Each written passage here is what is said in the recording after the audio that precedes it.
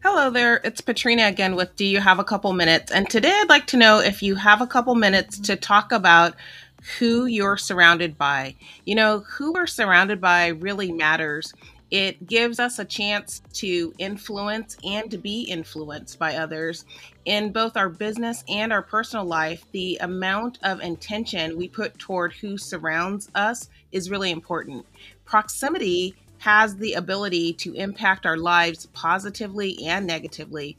It's a simple notion that plays out all throughout our lives. As a school age child, I often had the privilege of showing new students around, getting to know them while introducing them to others. And I really didn't think much of it until years later. One of my classmates thanked me for introducing her to folks that became really good friends and really enhanced her school experience. I remember just being a little shocked by the positive impact that that small gesture had of just introducing her to people. And today, as a business professional and observer of human behavior, I continue to see the impact of proximity. For most of my career, I've been the person that people would meet first as a new hire. And I really understood the impact of that onboarding process relative to the initial formation of really supportive connections that they would develop and relationships within the organization.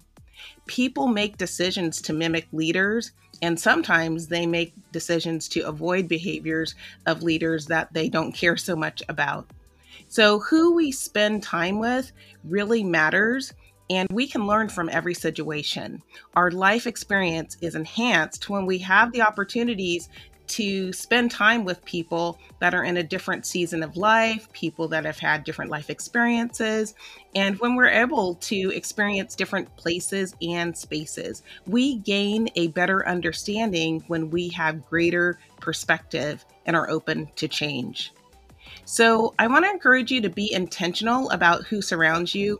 Be intentional about who you introduce your teams to. Be intentional about the experiences that you afford your teams, your families, those people that you're around. Share, learn, grow, and enjoy the experience that comes with rich variety that is around us. And with that, that's my 2 minutes. I hope that you found that this has been a topic that's been inspiring, something to help you think, learn, grow, and ultimately live a more fulfilling life. Until next time, bye-bye.